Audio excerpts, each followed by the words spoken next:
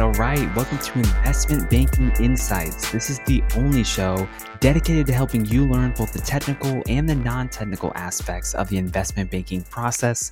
Hello, my name is Alex Mason, and I am your host. Thank you so much for joining me today.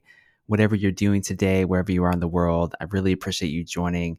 And we're talking about the technicals right now, getting into the nitty-gritty of some advanced merger and acquisition topics.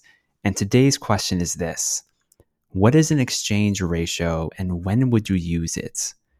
What is an exchange ratio and when would you use it?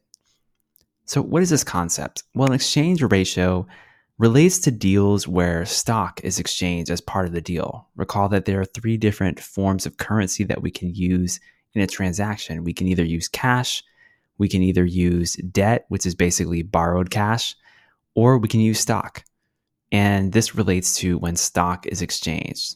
Now, this could apply to deals that are all stock deals, but it doesn't have to be. It can also be related to a deal where a portion of the deal is stock and let's say the rest is cash. So normally in a stock related deal, what would you do? You look at what the buyer's purchase price is and then divide it by the number of shares that the buyer has in order to get the new amount of shares that is being paid. So for example, if the target business being bought is $500 million is the purchase price, and the buyer has a share price, let's assume it's a public company, of $50 per share, then the new share count is 500 million divided by 50, which gives you 10 million shares. So 10 million shares that would be exchanged as the purchase price, because this is, in this example, it's super simple. We're assuming an all stock deal. So just as an illustration. So that's how we can think about all stock deals in one sense. However, an exchange ratio is kind of a different paradigm.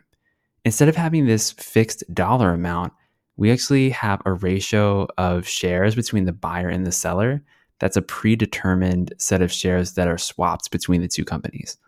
So for example, let's say that an acquiring company might pay 2 shares of their stock in exchange for 1 share of the seller's stock.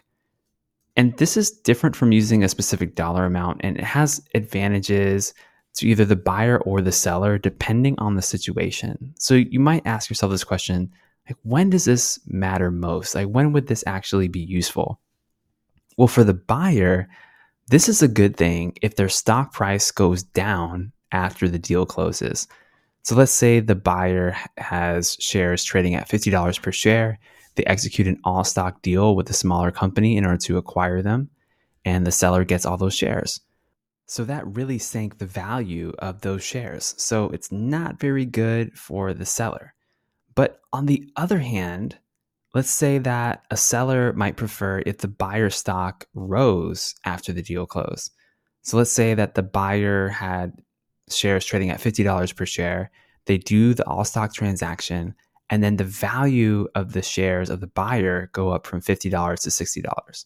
Well, that's great for the seller because that just means that they got more money. They got more monetary value out of the deal than initially expected.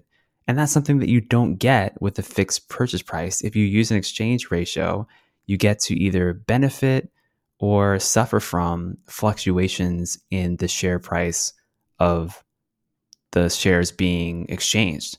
So that's really what exchange ratios are all about and how they differ from these fixed purchase price amounts.